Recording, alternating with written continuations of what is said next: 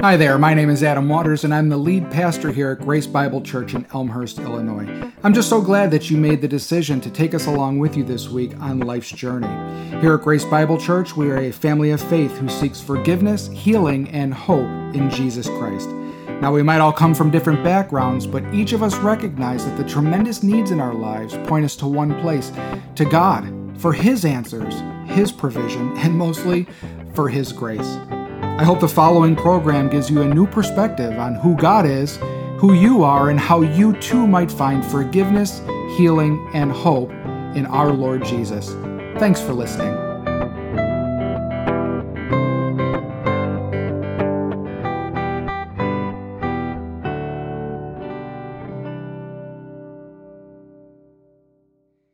In 1998, I was stationed in Camp Lejeune, North Carolina, and I'm pretty sure it was 98. I probably should have looked it up. I don't know. It was 1998. I lived in a trailer outside of Camp Lejeune, North Carolina. I didn't want to live on base, so I moved out there, found this awesome single wide that was just right. It was perfect for my family and I. And I loved it. I loved going off base, not being in uniform all the time, being able to live out there. Well, one of the things that was warned to me was that we have hurricanes here in North Carolina, and you might want to consider whether or not you want to live in a trailer. I didn't care. Because I was going to say I was a Marine. I was a sailor attached to a Marine Corps unit. All we did was, I don't even want to go there.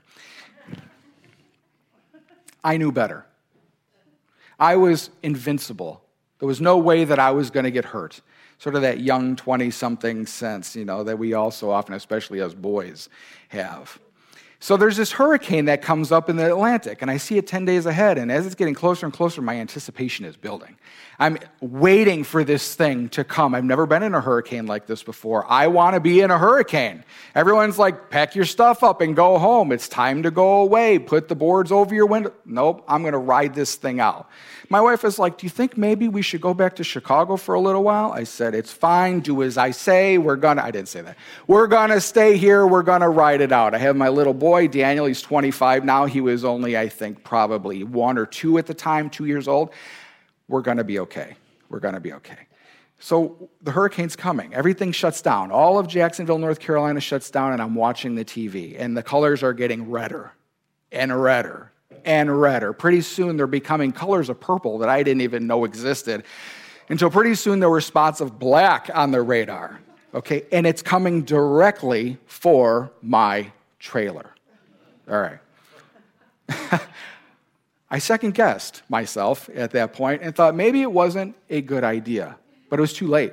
We were stuck. So we had to ride it out. And as the storm got closer and closer, the winds began to build. Things began to be more and more serious. The whole trailer was shaking. The dangerous thing about hurricanes is not just the wind, because the wind's not that bad. They spawn tornadoes. And the tornadoes are everywhere. We know about tornadoes and trailers, okay? We know that somehow they always seem to find each other. And that was my fear, that something was going to happen. And now it's coming to me, oh my gosh, I have my wife and my kid here in this trailer, and I decided to stay, and the thing feels like it's coming off the cinder blocks. It feels like the whole trailer is going to come apart. What do I do? The scary thing is, I look back on it, I wasn't even a believer. What was I hoping in? I just hope this doesn't happen. I just hope that nothing happens to me and my family. Life can feel like that.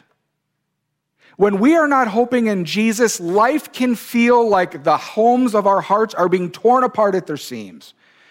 There's chaoses in our life, and winds of life, and struggles of life that seem to throw us off our foundation. I want to warn you that today is the last message on our wilderness experiences, and this is one that may be the most important of them all. This one tells us, how do we weather the storms of life? What is it that we see? What is it that we do when we're in a wilderness situation that allows it to be a time of growth? Because I got to tell you, I learned the next time a hurricane came, go. Go. Many of us get out there in the storms again and again. We end up thinking each time, I'll handle it better this time. I'll stay again. Instead of looking to God and listening to His word and trusting in Christ amid our storms and being changed by our times in the wilderness, being protected in our times in the wilderness. So today, We are going to be in Psalm 63. This is a Psalm of David. If you have your Bible, please take it out. You're definitely going to want to go through with me. If you don't have your Bible, pay attention up here on the screen. We have the text. It's going to be important for you to follow along. Psalm 63. If you look at this passage, this psalm, and you'll notice this in a lot of the Psalms. As you read Psalms, there'll be a notation that's often done in a different font at the top. So this one says, when David was in the wilderness of Judah. Okay? As Christians, particularly as Protestants, we look at these notations and we believe that they were added later, and that these little notations don't hold the same biblical weight as the rest of the Scripture. My take is that they've been there for a long time, that God continues to progress in his revelation, and we may want to give them more weight than what we normally have in the past, okay? And so when we're looking at Psalms that have these notes, it's important to read the circumstances, because to understand what's being written by David or by the author, we need to know the context for which it was written. It lends weight and deeper meaning to what it is that we are reading about. Now, this one says David's in the wilderness of Judah. That's kind of a very general statement. As we go through the Old Testament, we see that there are two times when David was primarily in the wilderness, when he was running. The first is when he was fleeing from Saul. Saul was the king of Israel. He acted a fool. God said, no more. I'm putting my spirit now upon David. David will be the new king. Saul didn't like that. Saul wanted to create a dynasty for his family. Jonathan, his son, the commander of armies, would be the next king. And so he hunted down David. And David ran and hid. And there's chapter after chapter of David fleeing from the ire of Saul. The other opportunity that this could be about, or the other time this could be about, is when David is fleeing Absalom. Absalom is actually his child and decides that I can do better than my dad, and that he is going to seek to usurp the throne of Israel. One is before David has been installed as king. One is after David has been installed as king. I guess there's a little lesson there. Don't think if you get a certain thing that life's going to get any easier. Sometimes it gets worse. Before, it was just a guy seeking to kill him. Now it's his own kid. So we can imagine the struggle that David, in either sense, must be feeling. Hiding in a cave, in the wilderness, as these storms swirl around him in his life, and how God seeks to protect him in it. So look at verse 1. David says, amid his storm, O God, you are my God. Earnestly I seek you. My soul thirsts for you. My flesh faints for you, as in a dry and weary land where there is no water. It's a great lesson here. Listen to David's heart. Listen to how he's pouring himself out. We need to do that. This is a really important piece in our wilderness. Confess your dependence upon God alone. Confess. To speak the truth about your dependence upon God and who he is in your life and his power, not your own. David earnestly seeks God. He's desperate. Have you ever been desperate? Have you ever been brought to a place where there's nothing you can do? Part of the Christian life is learning how to get to that place quickly. Part of living the Christian life is once you're there, staying there. And recognizing that because we are creatures, God is our creator, we live in a world that's way too complicated for us. Why? Because of sin, the world's, and our own. We cannot control circumstances. Think about the prayers that went up a couple nights ago in Mississippi. Desperate. Desperate. Why do we not need God so badly? Do you ever consider that? There's times when I'm really honest in my heart, and it ebbs and flows. I think you can relate to this. There are times where our dependence upon God is so obvious. Lord, I need you now. We sang it today. Lord, I need you. And there's other times when we're really honest. I could sort of take it or leave it. That apathy that sin creates in our heart, to think that we can depend upon ourselves after all the evidence in our lives has demonstrated otherwise. We're not looking. We're not desperate enough. We're not responding. I think there's a few reasons. One is we're seeking our satisfaction elsewhere. We're seeking our wellness, our peace, our health in things other than God. Why? Because we believe the lie that they can deliver. We believe if I have more money, I'll have less problems. We believe that if I were only well, God could use me for ministry. We believe that if my kids were doing what I want, that my life would be easier. Maybe that one's a little bit different. But I kid, but it's true. I was in a session the other day with a group of other pastors. We're meeting as a small group. We're trying very, very hard to be honest and vulnerable with one another. Because being a pastor can be hard, in this regard specifically. And I was sharing in this moment, and I said the sentence, you ever confess a sentence, and before you say it out loud, you realize how crazy it sounds? I was at a moment right there. And I talk about my family and my kids all the time, and I said, if my kids only did what I want. And it was like the Holy Spirit was like, 2x4, point it out, see what you're doing there. It's all about you. You're controlling. It's not about you. Dependence on God, not dependence on you, nor the behavior of your family or behavior of anyone around you. It's God. God's got them. God's got your child. Don't rely on your own strength, your own skill, or their own ability to say yes or no. We look to their behavior and we say, or to the people around us, and we say, if they only did this. We feel so out of control, don't you? I feel so out of control sometimes. So what do? Do we try harder to grab it, or do we depend on God and seek everything we need in Him? Or we don't think satisfaction is even possible. We might say, this is as good as it gets. I'm struggling in my life. I guess this is just life. I guess this is just it. And we stay stuck. We place things in higher esteem than the things of God. I could obey God, I could depend on God, but that's going to have some implications for my life. I may have to look different, dress different, think different, speak different, spend different, hope different. So what do? How do we cultivate a deeper hunger for God? How do we come to this world and our problems with David's words? Lord, I earnestly seek you. My soul faints for you. One is we just stop living. We stop feeding off of the things of this world. Growing up, I'd often hear, and I'm positive you did too, you'll spoil your dinner. You'll spoil your dinner. We seek candy in this world. And by the time it comes to actually feed on the Lord, we're full. So we're not hungry. We don't set goals big enough, large enough to say, Lord, it has to be you. We need to stop eating candy and look to God for His perfect bread of life. We pray for it, because I don't know about you, I can't muster this up. I can't make myself feel this way. It has to be God.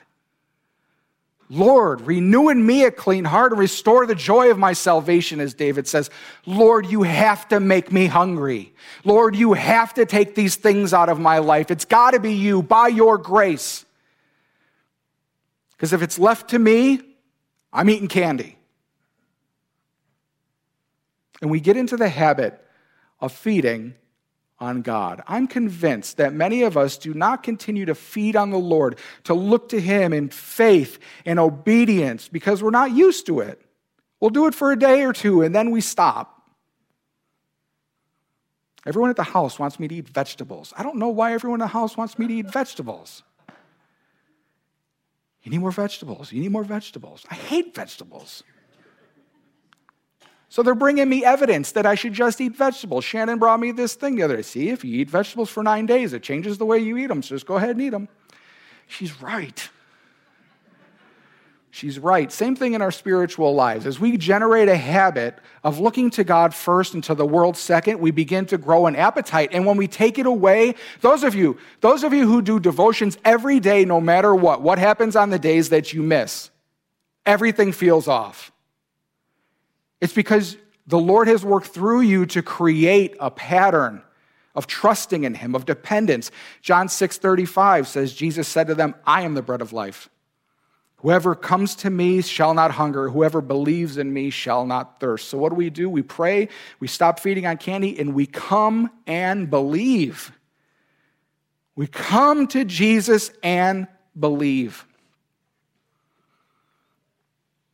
Consider your hearts. What's preventing your coming and believing amid your storm and in your wilderness as you see your circumstances swirling around you?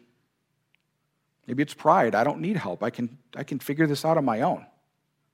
Maybe coming to the Lord in weakness is an uncomfortable feeling because it's a recognition that you really don't have control. Maybe it's fear that the Lord will say no, or you don't know if you can trust him. He wants you to trust him. Or maybe it's self-righteousness. Our ever-present danger. I can do it myself. And then I want credit after I've done it. God is calling you to submit your will and your life to him. He's trustworthy and desires to be with you in your storm, protecting you and caring for you amid the chaos. I thank God for his will upon my life today. And then that day, 1998, he protected and cared for me even though I did not recognize him. I can look back and say God was there. I didn't call his name one time. God was there. Now today in my storms, I do my best to run towards him, to call to him, to trust in him, to rely on him. Some days more quickly than others. You see, David's on the lookout for God. He's in the desert searching earnestly for God. What are we looking for in our desert? What are we looking for in our wilderness? We're looking for the cessation of pain. Whereas God wants you to look for him.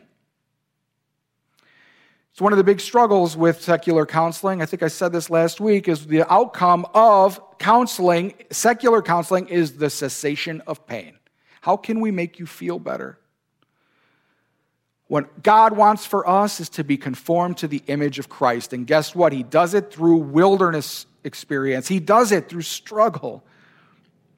David's looking for God. Look what he says in verse 2. So, as a result, so I have looked upon you in the sanctuary, beholding your power and your glory. Because of your steadfast love is better than life, my lips will praise you. So I will bless you as long as I live. In your name, I will lift up my hands. Hunted by his son, hunted by the king who wants to take him away and kill him for the threat that he poses to the throne, I will bless your name. Number 2, worship God for who he is, not just what he can do. Blessed be, the song we sang, blessed be your name. If you look at the lyrics, it talks about, I'm going to bless your name when things are great. I'm going to bless your name when things are bad. I was sitting here singing these songs. I was thinking, man, if we only lived what we sang, I wouldn't have a job anymore.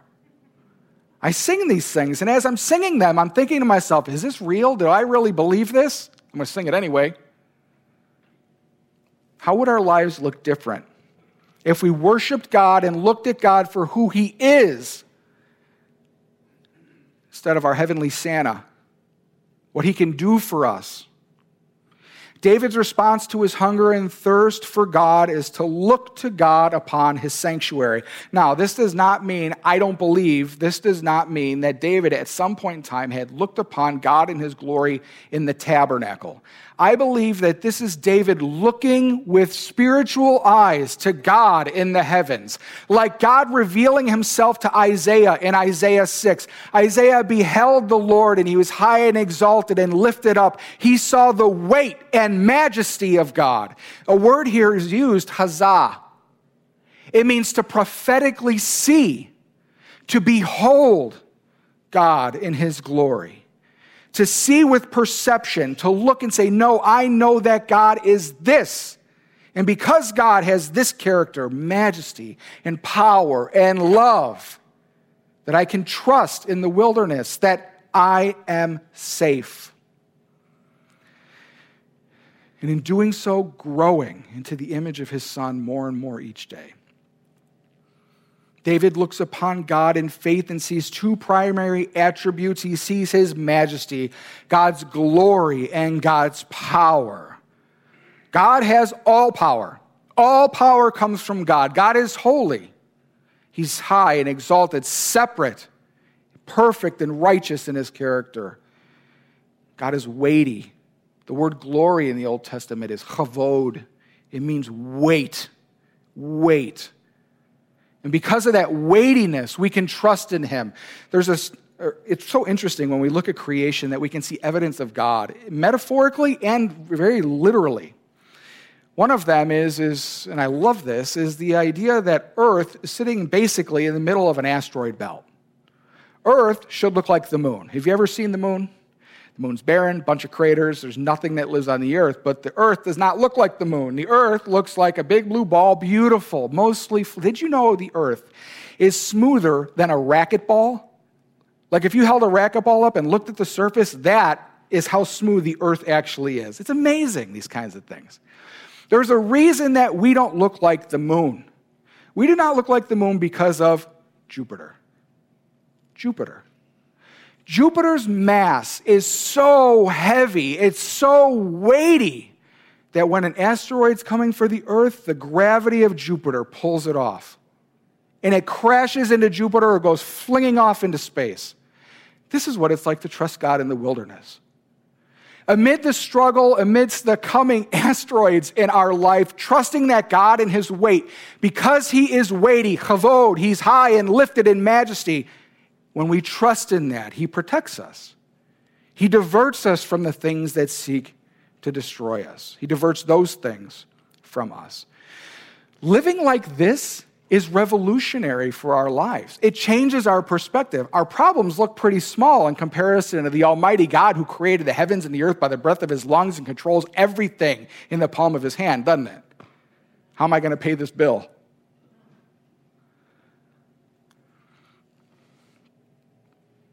Understanding God's majesty in the wilderness can also give us not only perspective, but motivation. If God is for me and this is who I'm speaking about, who can be against me? If God has all weight and power in this world, why do I fear man? Why do I fear circumstances? Why do I even fear death? The one who's conquered it is on my side. And he will bring me safely into glory. Our problems shrink in the light of God's majesty and power. But perhaps more importantly, we shrink in the presence of God's majesty and power. An ever-present danger in the life of a sinful person, namely everybody, is that we get too big for our britches. We think we have more control, power. We think we know better than God. Understanding God, perceiving God by faith in his holy temple shows us as creator, we are creatures. Creatures. Left alone, to this idea alone, though, is dangerous. If we don't hold this truth in tension with the fact that God loves us with an undying, burning, forever love, the distance between us and God grows. So David points out, your steadfast love is better than life. Think about those words. I would rather die than not feel God's love in my life. Think about that. I would rather die than to not have God love me. This is how David views God, majestic and loving. David exalts God for his love, focusing on all the power all the time, like I said, leads to a sense of distance and even coldness when we consider God. There's a theological principle here. It's the principle of God's immanence versus God's transcendence. God's immanence means that God is in me, that God is intimately with me, that God is within the creation. Transcendence means that God is high and above, separate and other than his creation. And the Bible teaches both. Some of us tend to focus on one or the other. Some of us are all immanent all the time. God is with me, it's all intimacy, my secret place, spiritual formation, and that's kind of where I'm at. That's where I lean. God is also transcendent, and some of you have definitely a greater view of God in his majesty. Thank God that we have each other, because we need both. We must hold them in tension. And let me tell you, the one that you're less drawn to is the one God wants you to focus on. We need to see God in his intimacy with us, his tremendous love, but also his power. God loves us so much, even in our wilderness, that he often chooses to leave us there. Because remember, God's ultimate goal in our life is to conform us into the image of Christ. That conformation into the image of Christ, our being made like Christ, is done through pain and suffering very frequently. And so when we can trust God amid our wilderness and say, oh, this hurts, oh, this suffering's bad, and trust that I'm being changed, that we're being changed in the wilderness, the more we can embrace the lessons that he is giving us, the more that we can embrace the change that he wants in our life, and the more we realize that our ultimate goal is not to get out of the wilderness. It's to trust God in it. David looks to God and worships amid fleeing for his life. And he doesn't allow his circumstances to dictate his views of God.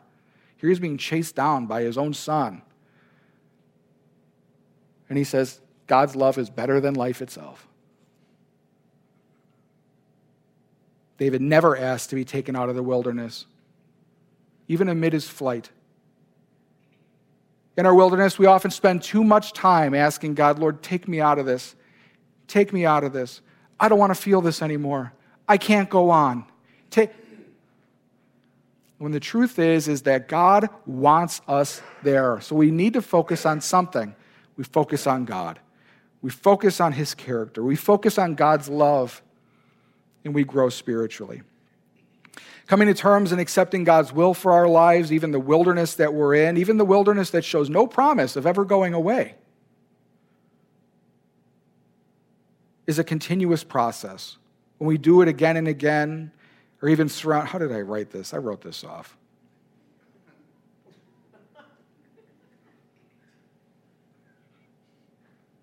If you're in the wilderness, get comfortable. Get comfortable. Acceptance is the pathway. Realizing that I'm here for a reason can totally transform the way you view your wilderness. And it will totally transform you, because that's what God is seeking to do. Because David perceived God's majesty and love by faith, he was able to worship in it. And so have others. Think about it. Abraham, a wanderer without a land, being taken from his home. He worshiped whenever he went. Wherever he stopped, boom, built an altar, worshiped God. David, his firstborn son, died. What does he do? Gets up, washes his face, worships God. Got one better, Job. He gets news that all of his wealth is gone. His whole family has been annihilated. Worships. The Lord giveth and the Lord taketh away. Michael, I appreciate your picking on music for it, because you hit a bunch of points today. Jacob Mesher. Good job, Jacob Mesher. Jacob Mesher. God giveth, God taketh away. In my wilderness, I'm going to worship. I'm going to trust in him. Paul, one dear to my heart, sang hymns while in prison. Unjustly. Yet he was able to cry out and sing to God so that the jailer was converted. Worshiping in the wilderness. Accept the situation and worship the Lord in the face of struggle, and you will find ample reason to rejoice in him. And once the focus is off of you and on God, stay there. Stay there. How often we get some peace and then take it all away by trying to pick our life back up and doing it our way again. Look at verse 5. My soul will be satisfied as with fat and rich food, and my mouth will praise you with joyful lips. When I remember you on my bed and meditate on you in the watches of the night, for you have been my help, and in the shadow of your wings I will sing for joy. My soul clings to you. Your right hand upholds me. This teaches us that we need to remain steadfastly focused on God, especially in the quiet moments. Especially in the quiet moments. David declares that he will be satisfied. He doesn't wait for the Lord to satisfy him. He says, I will be satisfied. He will seek satisfaction in God, and that God is able to provide it. We can agree with David, and we can push into this truth in a number of ways. One, we can just simply remember God. We all too often just don't remember. Life gets out of hand. We're all thinking about how we can crack this nut, how we can calculate this payment, how we can do this deal. In the end, God is there. Don't forget God. Don't forget God, even down to setting yourself reminders. Phone goes off. God loves you. Okay? Sticky notes on your mirror. Meditate on God. Remember God, meditate on God. I think meditation gets a wrong, some people give a wrong idea of meditation, what it means. It's one thing to meditate and try to empty your mind and allow whatever happens, happens. It's another thing for biblical meditation, comes from the word hagah. Biblical meditation means to be muttering quietly under your lips. It means to be thinking and repeating to yourself the things and truths of God. Imagine you're reading, and as you're reading, you're sort of whispering out loud. That's the idea of meditation. That is allowing what's going in your eyes to come out your mouth and go back in your ears. Because the way God made us means that we have different areas of the brain that do different things. God wants us to be saturated on this. I have a friend who had a potential boyfriend come over to the house, and they had other friends there, and this guy comes in, and as soon as he gets there, he says, do you have a bathroom? I need to use your bathroom. So he goes into the bathroom, and like 10 minutes later, he's still in the bathroom. I'm like, what is he doing in there? You know what I mean? So now we start cracking jokes, and all the guys are going off and this and that. And I made the joke, he's probably in there looking at himself in the mirror, talking it up. You got this, man. You can do this. You got this. It's funny, but we need to do that. We need to talk to ourselves and say, God has got you. God loves you. God is powerful. You're a child of God. And to meditate on these things. I've walked into difficult situations and the whole time muttering, the Lord's for against me, who can be against me? Lord's for me, who can be against me? Lord's for me, who can be against me? Tell yourself. Listen to what it says in Psalm 1. Blessed is the man who walks not in the counsel of the wicked, nor stands in the way of sinners, nor sits in the seat of scoffers. But his delight, Yahweh, is in the law of the Lord, and on his law he mutters it day and night. God's word is always on this man's lips. And as a result, he's blessed. Blessed. Another little tidbit, the word blessed in this verse is different than the typical word blessed. The typical word blessed is baruch. Baruch. This blessed is asharai. This is basically happy. Happy. We can rejoice in God. David says he will sing for joy. What we sing in our wilderness matters.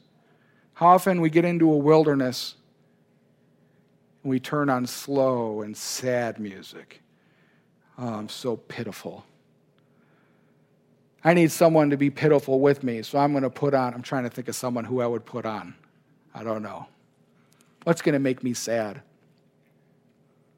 We can reinforce what's happening in our lives by adding more fuel to the fire. But David says he is going to sing for joy amid his wilderness. We have to fight the tendency to be ungrateful. We have overinflated egos. I can say that as a basically blanket statement for all of us. All of us. We think we deserve to be happy. We were made to be unsatisfied. Did you know that? And only God can provide that satisfaction. And finally, cling to God. He says, I will cling to God. His right hand upholds me. The same word here is husbands clinging to their wives. Cleave to their wives. Hold on. Velcro yourself to God. God, wherever you go, I'm going. Don't ever let go. And this word is said with the preposition, I will cling behind you. Imagine God walking and you're just like holding on. Wherever God goes, you go. And making that determination in your life, Lord, no matter where you take me, I'm going with. As we cling, God upholds. And David specifically calls out in the night watches and upon his bed. It's easy to do these things sometimes during the day when we're surrounded by other believers who are encouraging us to do it. People are texting us, hey, praying for you. Hey, trust God. And then others go to sleep. And we're stuck thinking, worrying, pondering. It's so easy to worry at night when we have nothing to distract us and no one there to keep telling us and pumping us up. And these times are the most vulnerable in our lives. More than once, David talks about this. There are studies that strongly suggest that what we read before we go to sleep sticks better than what we read during the day. So think about it. You lying in bed worrying about what's happening, what's going on with my life, what might happen tomorrow. What do we do when we wake up the next day? That's the first thing ingrained in us. We're reinforcing these things. We're perpetuating it. But looking to God and His majesty, seeking His satisfaction, and knowing His tremendous love for you can give you peace. This is what it's intended to do. No, I'm going to trust Lord. No, I'm not going to go there. God's capable. God's going to do it. He allows His children to sleep in peace. Let's look at verse 9. But those, so David's talked all about what he's going to do and what God's going to do for him. But those who seek to destroy my life shall go down into the depths of the earth. They shall be given over to the power of the sword. They shall be a portion for jackals. But the king, this is David, but the king shall rejoice in God.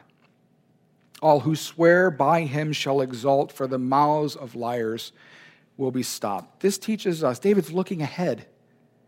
He's saying, I'm not always going to be here. This is what's going to happen with them and with me. So finally, number 4, look to the future with hope and confidence, even in your wilderness. Life stinks right now. I'm in a lot of pain right now. I don't see any way out, but I know God is going to see me through. And then live like it. David turns to the destiny of those who seek his life.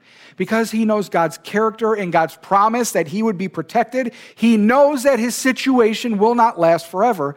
And that's for us too. Our situations will not last forever. All too often we focus on the present pain and it just leads us to hopelessness and self-pity. But we have every reason to rejoice. We have every reason, even in the bad, because God is using it to make us like Christ, and He's promised us a future.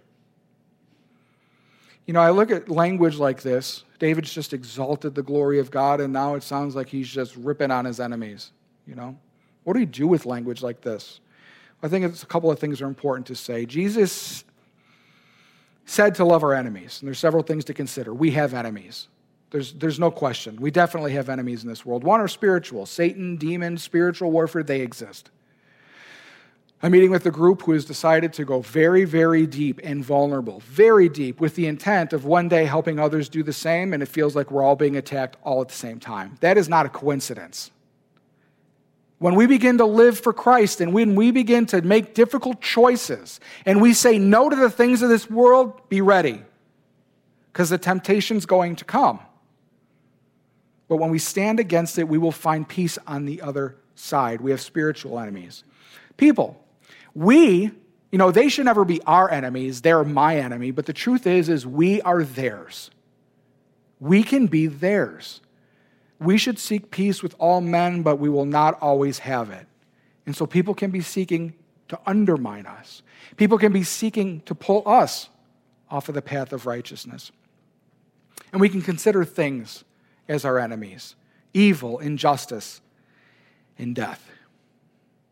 Either way, considering the plight of our enemies should be done with the perspective of loving compassion. Father, forgive them, for they know not what they do. Know not what they do.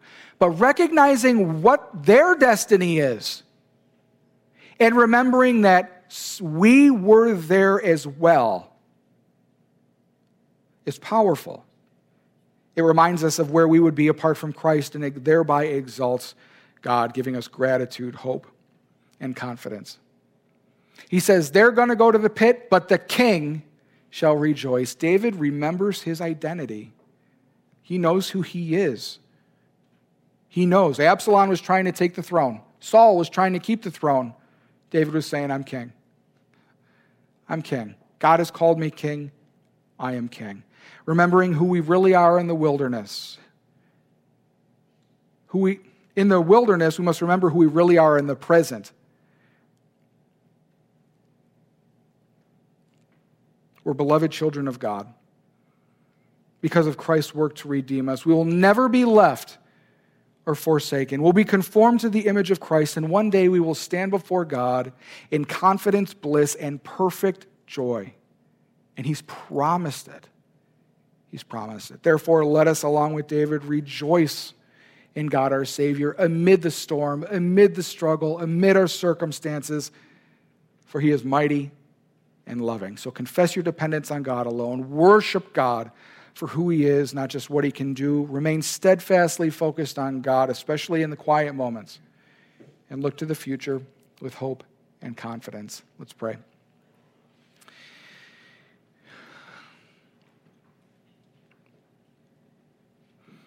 Lord Jesus, there are so many times that we find ourselves in situations that are so out of our control. In fact, life is out of our control, Lord. Lord, we pray that in our struggles, in the wildernesses that by your grace and by your sovereign hand have allowed us to be part of, we pray, Lord, that you would give us a perspective on who you are, your majesty, your exaltedness, your power in the face of our struggles. And indeed, Lord, your great love for us that you demonstrated on the cross. We pray, Lord, that as we go day to day and as we seek to do your will, as life gets hard and we find ourselves alone and isolated, we find ourselves the object of attack, Lord, let us sing for joy in the shadow of your wings. Let us look to you and your character, knowing that you will get us through, and you have promised us a future, a good future, a perfect future in your presence where there's no sin, nor crying, no mourning, nor pain. Help us, Lord, to look to that day, and help us, Lord, to trust you in all things. In Jesus' name I pray. Amen. Pastor Adam here. Well, I want to thank you for tuning into Grace Bible Church, and I would love to hear what you thought of today's program or of ways that we can be praying for you and with you. So check us out on social media at GBC Elm. Also, if you would like to support our ministry, you can give securely at our website at www.gbcelm.org. Now remember, God loves you, and so do we.